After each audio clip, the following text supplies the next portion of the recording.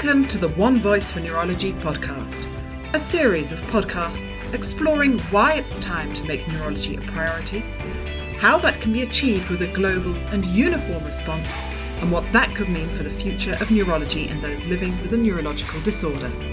I'm Sam Polly, and you're listening to episode 14, zooming in on India, the importance of brain health.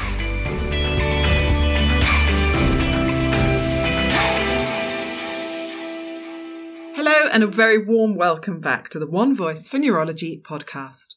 We're delighted to be back after our previous series of episodes during Brain Awareness Week in the spring.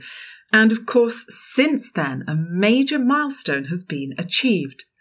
The Intersectoral Global Action Plan on Epilepsy and Other Neurological Disorders was adopted at the 75th World Health Assembly in May. The Global Action Plan should have a positive impact on people living with neurological disorders and will address the worldwide challenges and gaps in providing care and services for people with epilepsy and other neurological disorders. It'll ensure a comprehensive, coordinated response. So, in our two latest episodes, we want to focus on two areas of the world and look at the particular challenges that they face, how the IGAP can be implemented, and the impact that could have. In our previous episode, we looked at Africa, but today we're focusing on India, a country with a population of just over 1.4 billion. In today's episode, we'll be looking at neurological care and what level of access this huge population has to that care. We'll also be discussing care and neurological disorders across the life course, from childhood to the elderly. And as we do that, we'll be discussing the impact that prioritising brain health could have. We'll also be hearing what it's really like to live with a neurological disorder. Later in the episode, and as a first for the One Voice for Neurology podcast series, we'll be looking closely at paediatric neurology. We'll be exploring why, to ensure a healthy neurology through the life course, we need to consider and address developmental and childhood neurological issues. But first, let's focus on part of the life course where there is a large burden that is only set to increase: the elderly. You're listening to the One Voice for Neurology podcast with me, Sam Polly.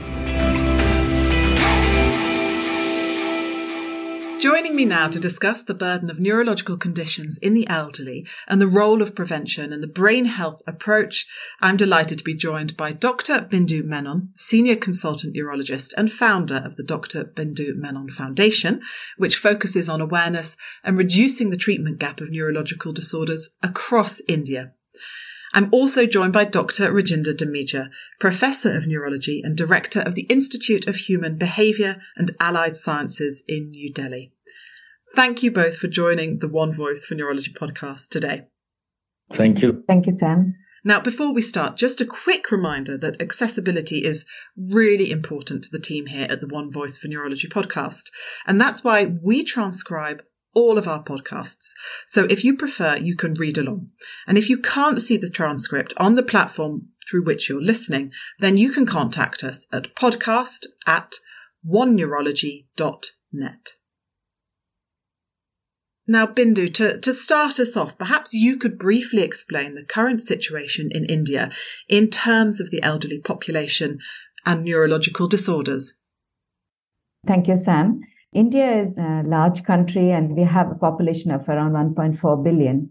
And the serving neurologists for this large population is just around 2,500, and which amounts and accounts to around one neurologist for 1 million people, I can say. And on top of that, the country is also passing through an unprecedented epidemiological transition. What I mean is that there is a change, there is a recent stride in the socioeconomic sphere. So there is a change from the communicable to the non-communicable diseases. Adding to that, the number of neurologists who are there are predominantly either in the metropolitan cities, the state capitals, or the 2-tier or the 3-tier cities, and a very small proportion, that is around 2 to 3%, are there in the rural areas. But the rural areas account for around, I should say, around 3/4 of the country. So this demographic shift of aging population we are having, as well as epidemiological transition we are having, there needs to be a lot of neurological change and centers across the country, which needs to be in the setting that the NCDs are growing. And we are seeing patients with stroke, epilepsy, Alzheimer's disease, dementia, as well as headaches coming in increasing in proportion. And Rajinder, maybe just to pick up on one of the points that Bindu made, why are there so few neurologists?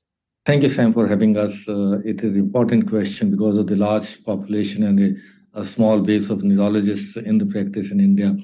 The numbers have traditionally been low because of the less number of available positions in the country for medical education, as well as for the neurology subspecialty in particular. But over the last few years, the numbers have been increasing.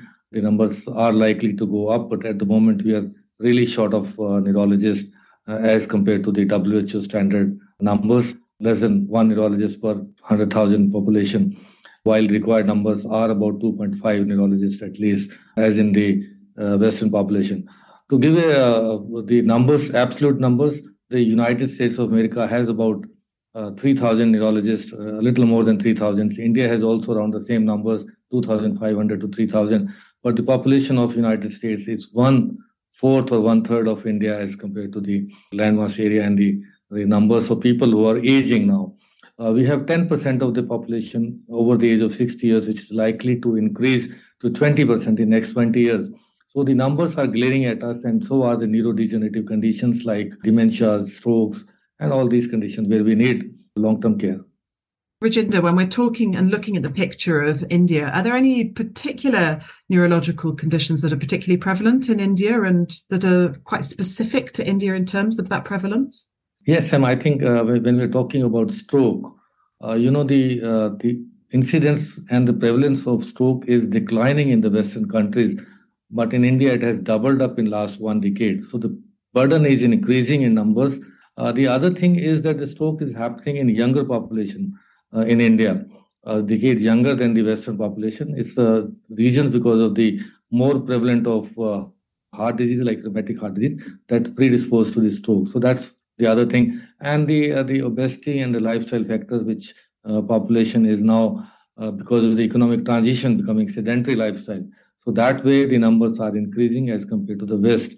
And that is something to be concerned about. Bindu, are there any other disorders that you think would fit into that category? If you look at epilepsy, there are some forms of preventable epilepsies in the country, and they count to a huge number as well, especially neurocystic psychosis, which is an infective form. Just simple hand hygiene and taking care of the vegetables eating pattern can prevent that. Also, the number of road traffic accidents in the country is a huge number, and the RTA, the road traffic accidents related, and then the scar epilepsies which are there, that is also a huge number in the country. These are the preventable epilepsies which form a big percentage, and we can work on them and see that at least these can come down to a marked degree. In a moment, we'll talk more about potential solutions for those challenges. And today we're mainly going to talk about neurology in the elderly. That's our focus. But of course, that's linked with adulthood before becoming elderly. What do we mean when we talk about the elderly? Bindu? Adulthood, I would say that it's a period in a human lifespan where there is a full physical and intellectual maturity a person has attained. And from there, from the adulthood, it starts at around 20 years to 21 years. And from there, the middle age starts from around 40 years, and it's followed by the old age at around 60 years.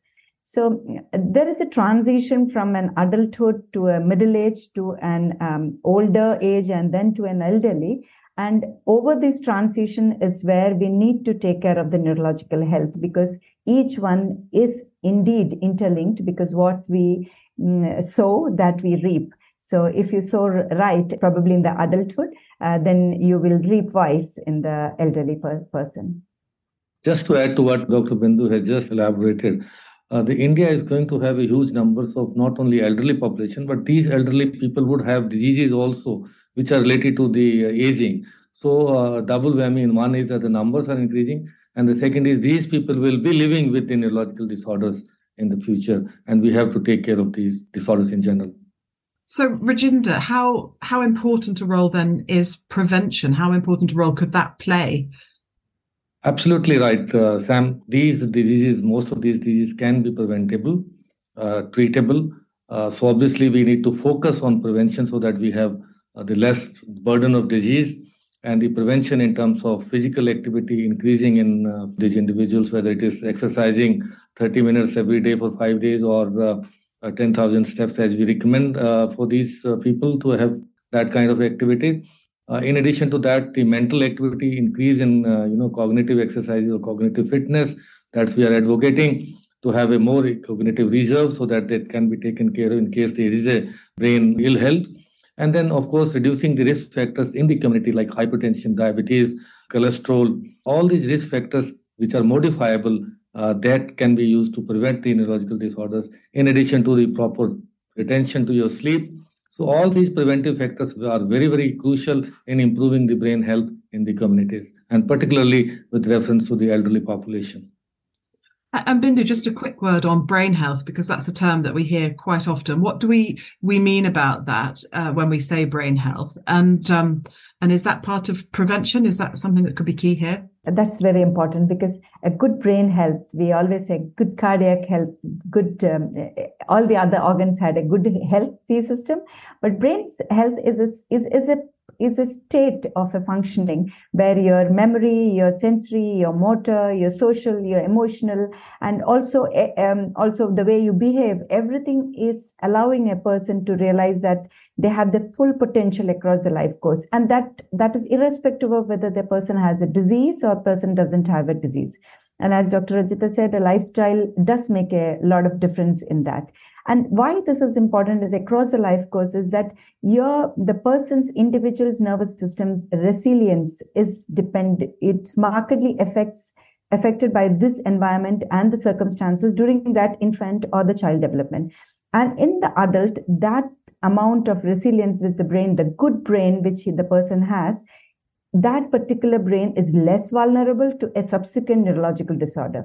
So hence we shouldn't be starting probably at a middle age. And I suppose the focus should start from the childhood and the adult, where we have a nervous system, we have a brain, have a healthy brain, which is resilient and can see that even if it gets diseased, the output and a better prognosis is there for that particular person.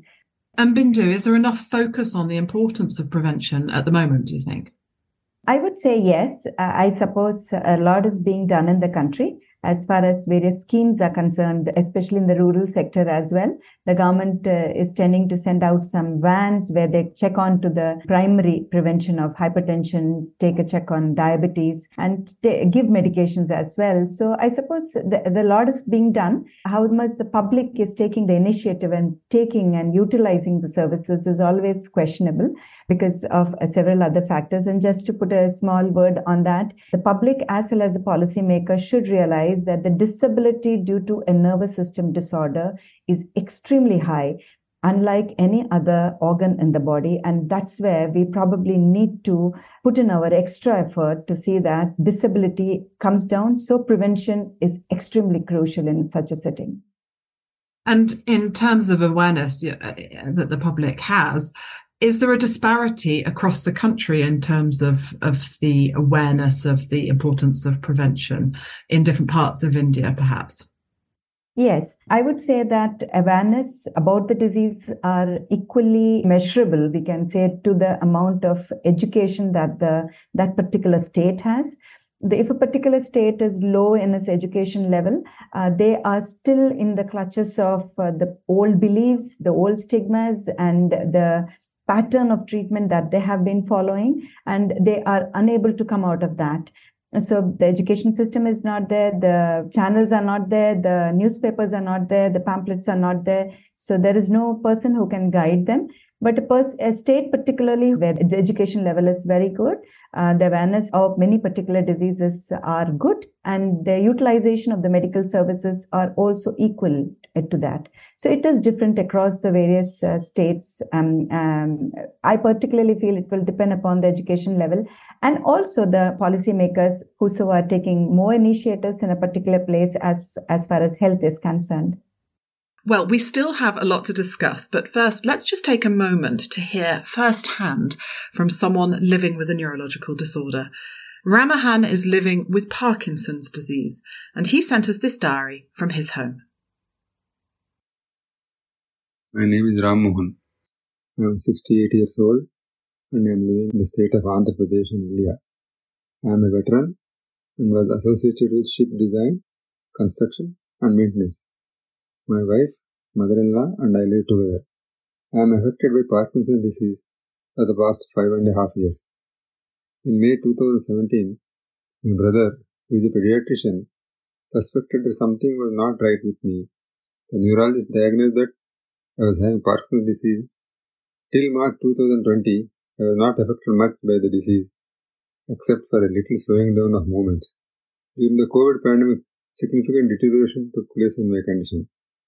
The symptoms are difficulty in putting on and removal of clothes, constipation, freezing of the legs, increased stiffness of the limbs, handwriting becoming illegible, slowdown of reflex, difficulty in turning and getting out of bed.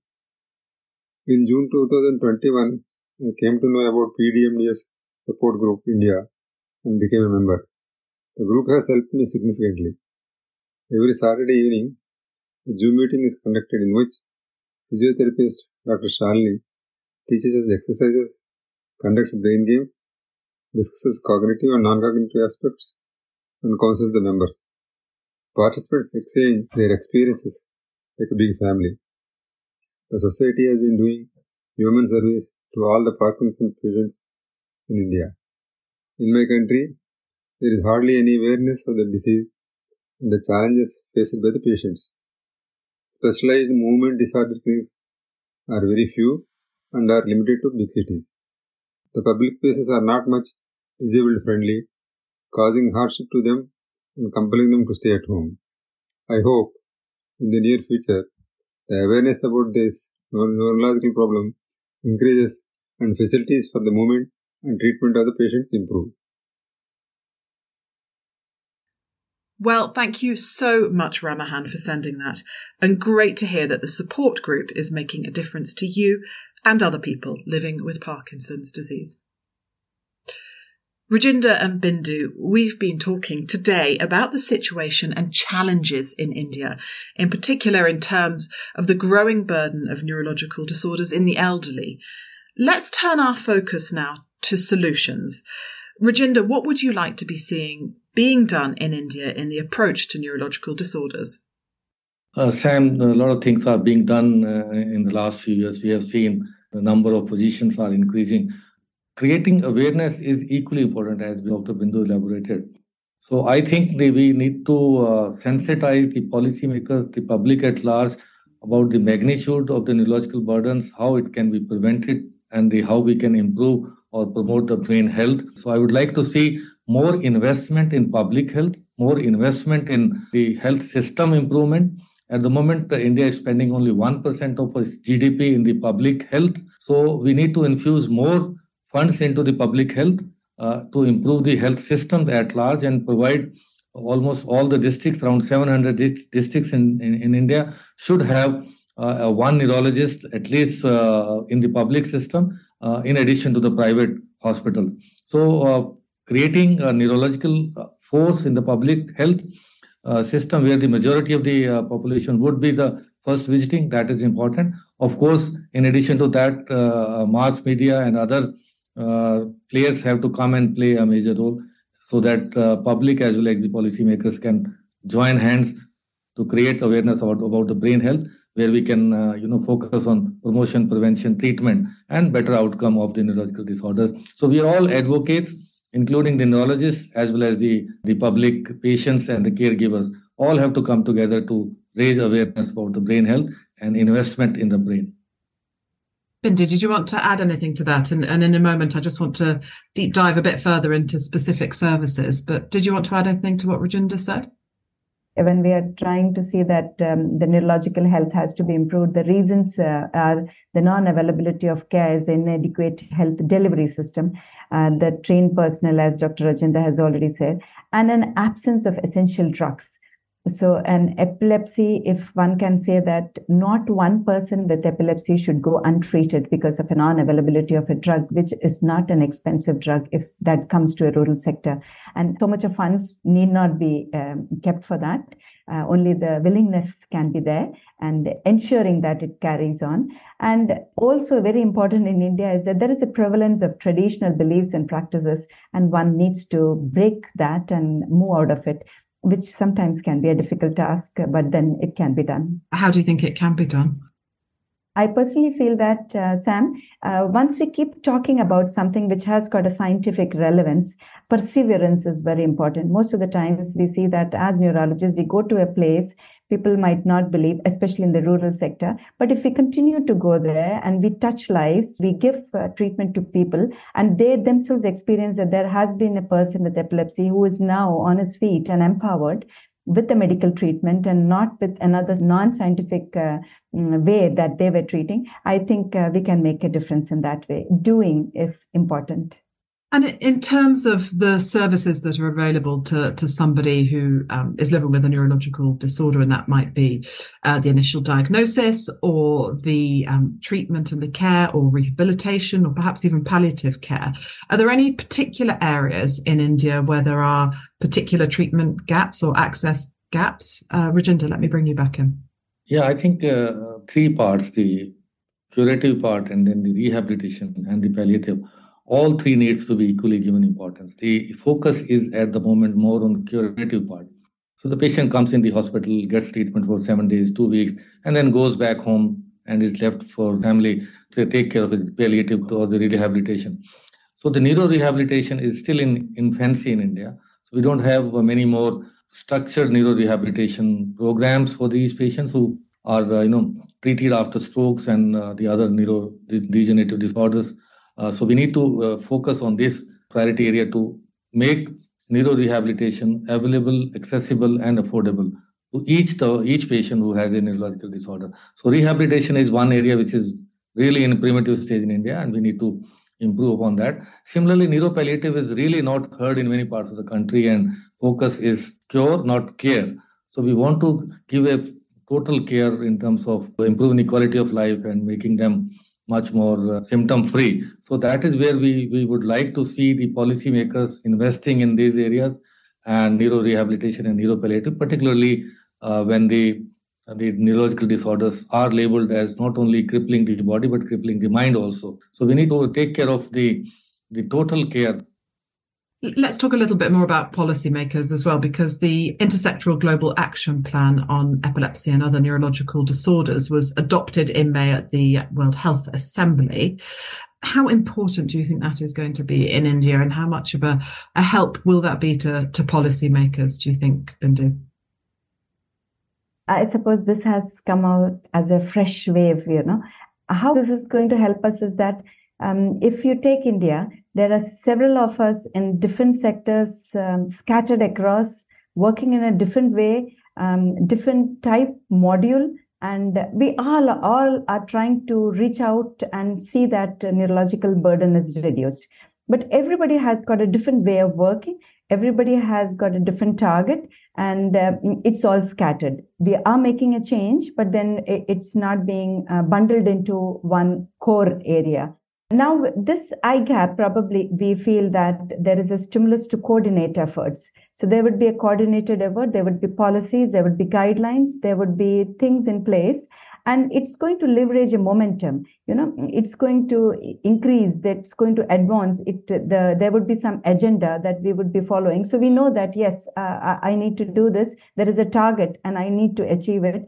And probably we would be taking into this momentum several other neurologists who have the urge to do it, but probably did not have the way and they did not have the path to follow it. And this would be easier for them. So I think we would be working, the whole neurological community is now going to work together, and IGAP is really going to help us for that. And we really look forward to have that policy in place. And maybe if you could both, if there are policymakers listening today, maybe if you had a sentence or a short message for them, what would that be? Rajinder, I'll start with you and come back to you, Bindu.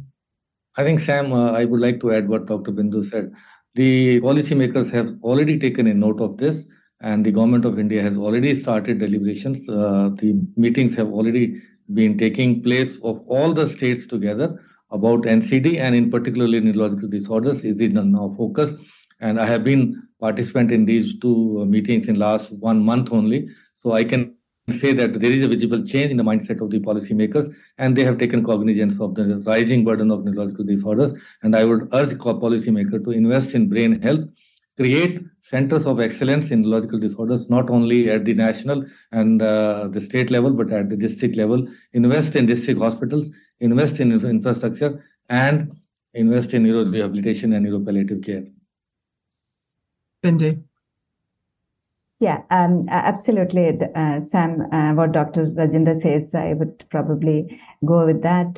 It's basically the policymakers need to scale up the treatment coverages of, particularly, I would say the entry point of IGAP is also epilepsy.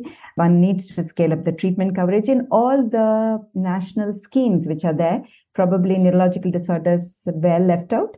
But then as IGAP takes momentum and the government policies takes momentum, these diseases can be involved. Once it is involved, automatically a lot of focus, a lot of awareness, public also realizes.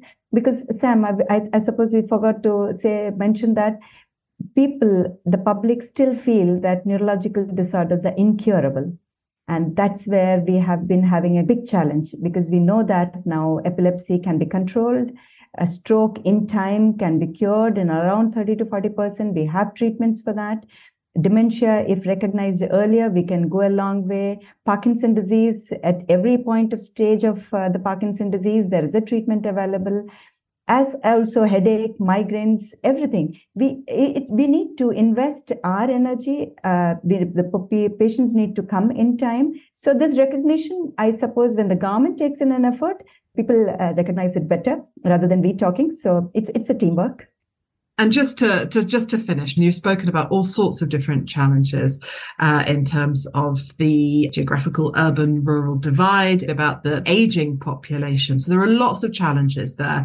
But in terms of the work that's already being done and the work that's going to happen from the messages you've just given to policymakers in light of the IGAP, how hopeful are you both feeling, despite those challenges, about the future of care for people living with neurological disorders in India? Rajendra, I'll come to you and then back to you, Bindu.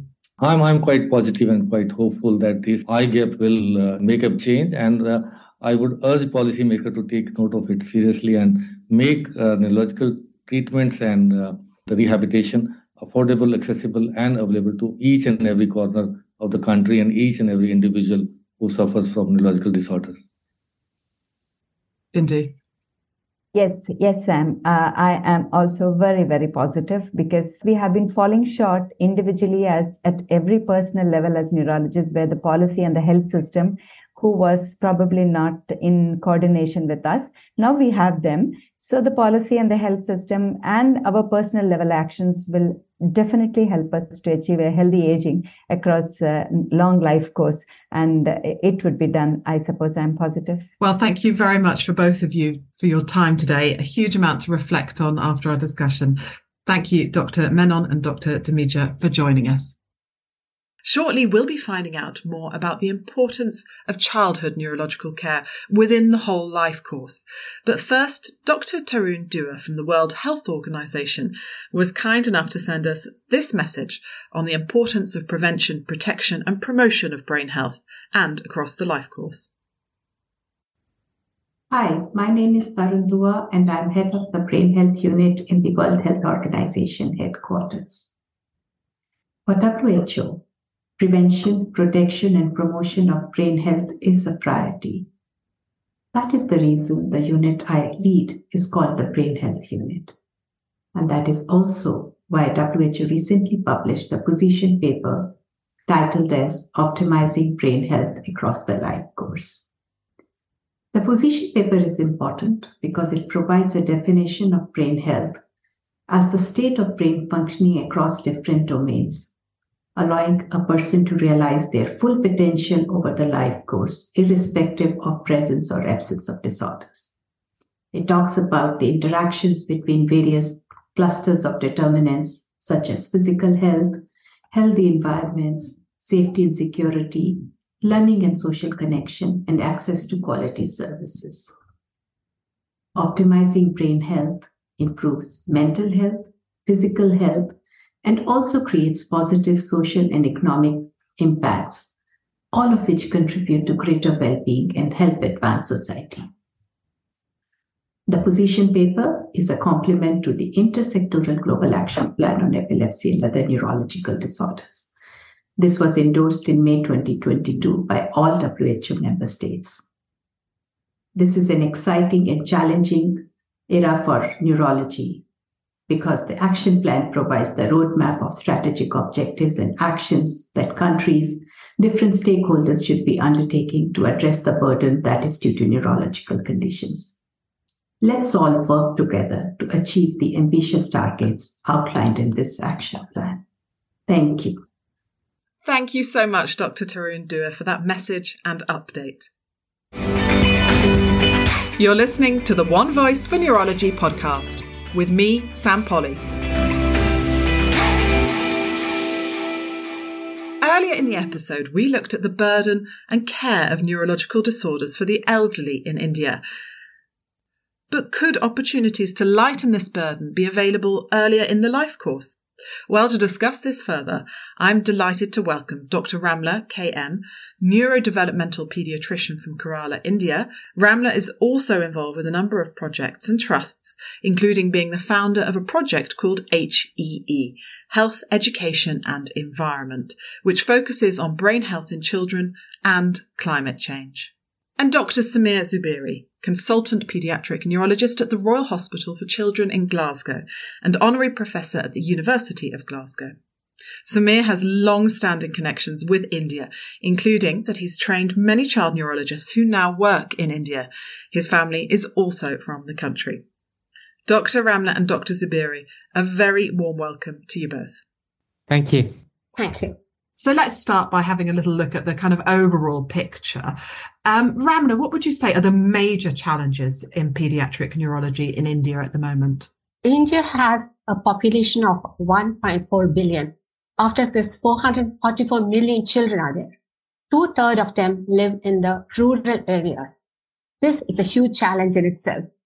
And the burden of neurological disorders in India is enormous. Added with this, we have a large knowledge gap, a treatment gap, and there is a lot of diversity between the states. All this posed to be a large challenge to India, especially when the workforce and trained personnel is not sufficient for this large number. And why isn't there a sufficient number of trained personnel now?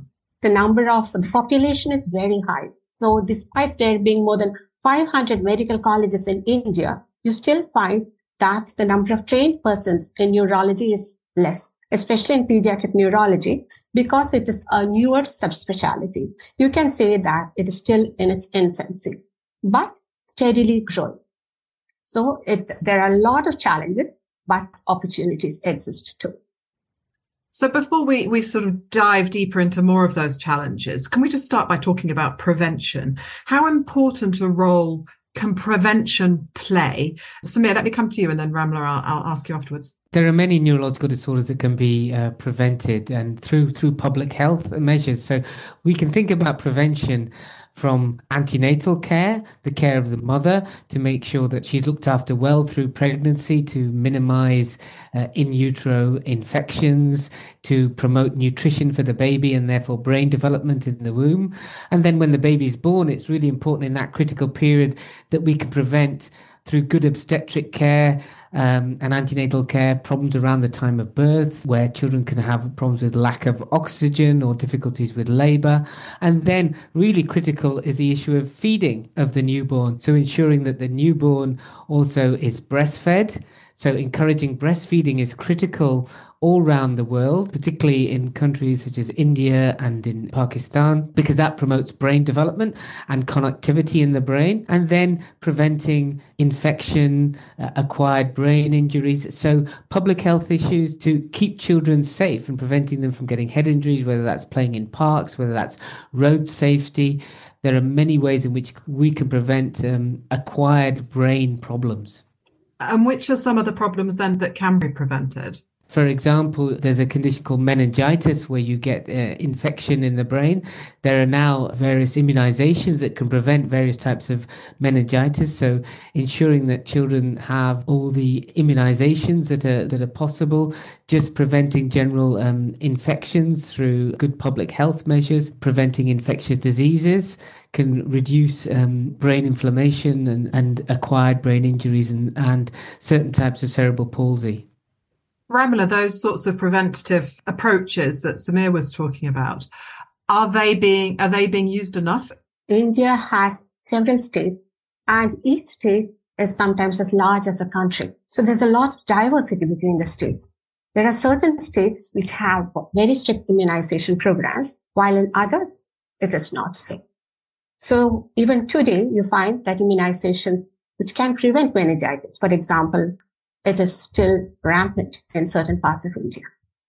And sanitary precautions, which has to be taken, is not there in many states in India. For example, if you're going to talk about epilepsy, 80% of epilepsy occurs in the developing countries. And India has a large number of children with epilepsy.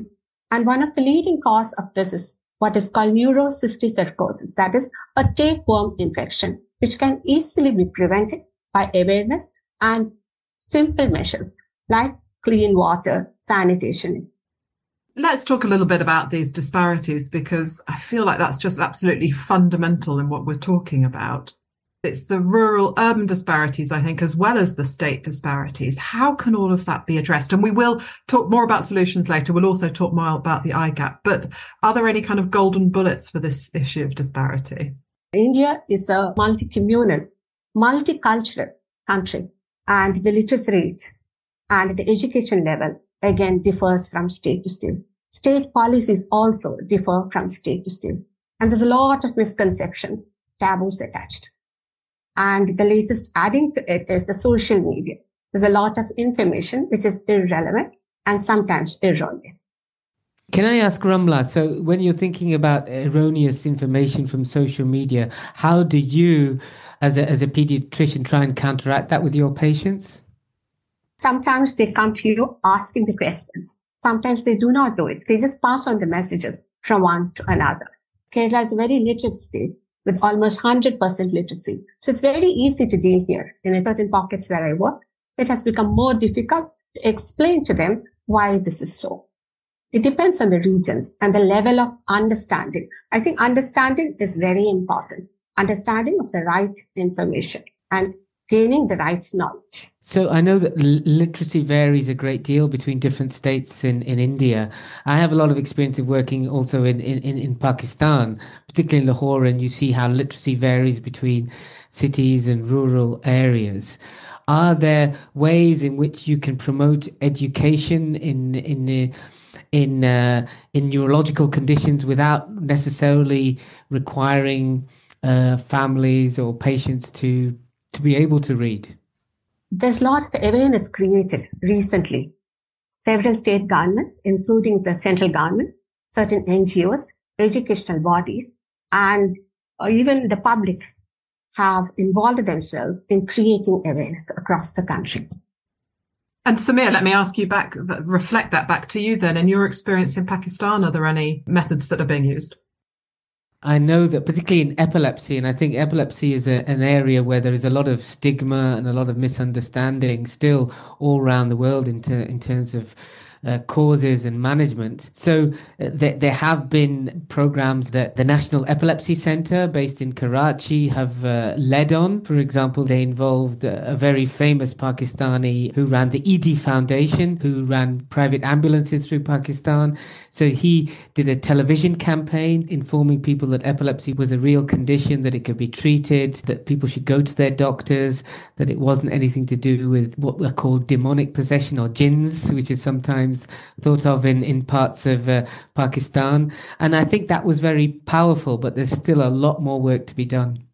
Well, Samir, you were mentioning awareness of epilepsy there. So this would be a good moment, I think, to take a break and hear from a young person living in India who's been living with epilepsy since he was 2. Let's hear Anzil's story. My name is Anzul Rahman. I lived in a small town in the Nilagiri district of Tamil Nadu, India. I have completed my schooling and I just stepped into college in arts and English literature. In my family, we are 4 members: my father, my mother, and my brother. I have a disorder called epilepsy since the age of 2.5 years old. My condition was diagnosed when I continued to show abnormal movements of my limbs several times a week. The seizure occurs as jerky movements, especially of my hands. When this happens, I drop things. Sometimes I fall down. They occur suddenly when I get very stressed, very happy, or very sad. Sometimes it happens when I use a computer or a smartphone for a long period. After this, I became unconscious for short period.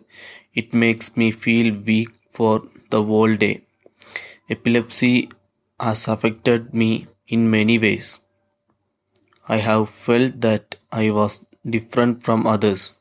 When seizure occurred at school, it made others look at me. It made me feel hurt and ashamed. But I got a lot of motivation support from my school and parents. This made me feel better. Due to the epilepsy, my education was affected. I was unable to perform like other students. I also had difficulty remembering. I could not participate in certain activities, which made me feel sad. But because of the support I got, was able to pass all my school exams. For the past 1.5 years, I have had no seizures. My life is almost normal now and I feel happy. There were many challenges to overcome. I realized that I have to continue medication daily, though sometimes certain medication makes me feel weak for the whole day. My success was achieved by continuing medication. The psychological support I got from my family, friends, school, and doctors. Yes, I feel proud of myself. I would like others to know what it is to live with epilepsy and the difficulties and how they can cope with it and overcome it. Thank you, Anzil, for sharing your story, and many congratulations on your achievements. Now, just before we heard from Anzil, Samir, you said there's still a lot more work to be done. So let's talk about that. And I particularly want to talk about the Intersectoral Global Action Plan on Epilepsy and Other Neurological Disorders, sometimes called the IGAP for short. Now, equipped with that, what can policymakers do? What are the steps forward they can take, particularly given the state system and the rural-urban divide? Ramla. India was one of the countries which has signed the pact. So India is now willing to do it. And quite a few states are willing to go ahead with the targets of the IGAP. And in fact, they have asked for our assistance in doing so. And what would you like to see policymakers doing to address some of these challenges? Policymakers are looking into the various aspects. For example, they're trying to equip primary health centers. In fact, they're going to bring in more medicines to the primary health centers. And they're training personnel at different levels.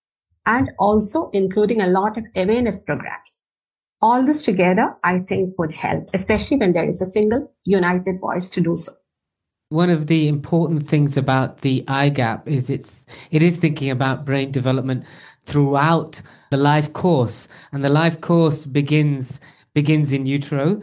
So I think one of the important things in terms of policy is thinking about how this can affect not just neurologists or psychiatrists, but also influencing obstetric care, neonatal care for children as well, and care within the community. One of the critical things, as Ramla mentioned, is access to medications. And I think this is really, really important because many of the medications, for example, for epilepsy are not necessarily expensive, but it's getting patients and developing pathways so that patients can see the right doctor who knows about the condition, who can diagnose epilepsy and give the person the right medication. So that's providing a pathway from maybe a rural health worker to a local doctor, to a more specialist doctor, to thinking about how those pathways can be developed in India and other countries. You've just touched on it a little bit, Samir, there as well.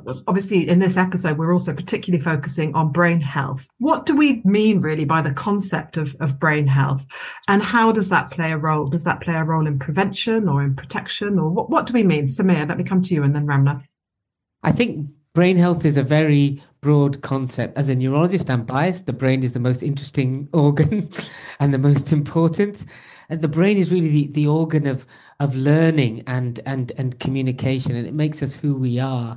So to have a healthy brain means that we're able to live a full life, that we're able to communicate, that we're able to learn, that we're able to move, that we're able to do all the basic activities that humans need to do to be part of a society. And that's not just diseases, but that's mental health as well, and your ability to learn in school as well. So it's a very broad concept.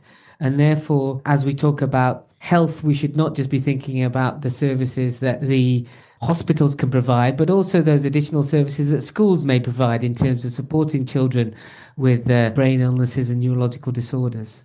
Ramla. Emotional health is very important as part of the brain health also. And the other systems are very intricately linked to the brain. For example, the gut, the immunity, the mind, all together. So the brain is a very enormous organ, a very expensive organ. And this itself translates to healthy brain. We have a healthy economy and a healthy world. And do you think this message of brain health is a message that's easier and more understandable to transmit in terms of raising awareness? It depends again on the areas. There are certain places where the brain health itself, the term itself, is plagued with misconceptions. What I have actually observed is it's very easy to make children understand. I've been working in schools for brain health, and I've understood that they can understand things better. Simple things like proper sleep, diet, exercise, whether physical or mental. They're able to understand this and use this in their daily lives. And this again is very important because the resilience of the adult brain depends on what the child brain was. So there are many factors, many sides to what is called brain health. I want to pick up, Ramla, just a moment about that point about the childhood brain health in terms of the adult brain health. But just it makes me wonder as well, if the younger people are more open to this education and better understanding it, do they have a role to play as a channel themselves in terms of their communities? I think so. And in fact, what I've observed is that the schools are a place where they're willing to learn. They're willing to think about things. And in fact, if you could include brain health as part of a curriculum, I think this would provide rich dividends in the future. How much of a burden is created from children who are living with neurological conditions? And I mean, that's quite a broad question because that sort of looks at the children themselves, but also one therefore assumes that they could be living their whole life with their neurological condition, and therefore, so how much of a burden? Samir, you're agreeing with me? Yeah, I think we have to think about the burden on the child and the family. For the child themselves, obviously there's the illness, which is often lifelong, and many neurological disorders are chronic. And so there's the burden for that individual child, but there's also the burden on the family as well, because many children require a great deal of care. And often that burden particularly falls on the mother. That's the same all around the world. And we know that to lift up societies, the key thing is to empower women. You know, that's basically the message that we've had all around the world. And empowering women also means that allowing women to care for their children, but also access to employment and education. And having a child with a neurological problem often limits that for many, many families. And we know throughout the world that if you have a child with a chronic neurological disorder, one or both parents typically either gives up their job or loses their job because they're caring for their child. So it has a significant economic impact on the family as well. So we have to think about the other resources that societies can provide to support children with neurological problems and their families. And Ramla, those children then become adults living with neurological disorders as well. Yes. So actually this translates a child with a disability has so many issues that translates to the family and then to the society and then to the country at large. And do you think this burden could be lifted then by focusing on this message of prevention, protection, promotion through brain health? Definitely. Prevention is a core aspect, and protection of the brain and promotion of the right knowledge really does help. We're nearly out of time, but I just want to ask you a couple more questions, just very quickly. Samir and then Ramla, what would your message be to give to policymakers? Any policymakers that are listening here, what would you like them to take away from our conversation? Samir? Without healthy brains, we don't have a healthy society. If you want productive individuals, if you want people who can learn, contribute to society, then we all need to have healthy brains to promote the best possible education in society. Ramla? My message would be a healthy brain, we have a healthy world. And we've talked about a lot of the challenges, again, the rural-urban divide and the state divisions and the disparities. Given all of those things, the possible solutions we've talked about and the eye gap, how hopeful are you both feeling for the future in India and the Indian subcontinent in terms of pediatric neurology and how important maybe is the eye gap in that? Ramla, let me come to you first. Because of the awareness that has been created, and especially with the eye gap coming in, I think the future does hold hope. I would agree. I think it's really important. Often there's been a lot of focus on mental health, which is absolutely really important. But I think widening that out into brain health, thinking about brain diseases, illnesses, preventable genetic conditions as well is critical.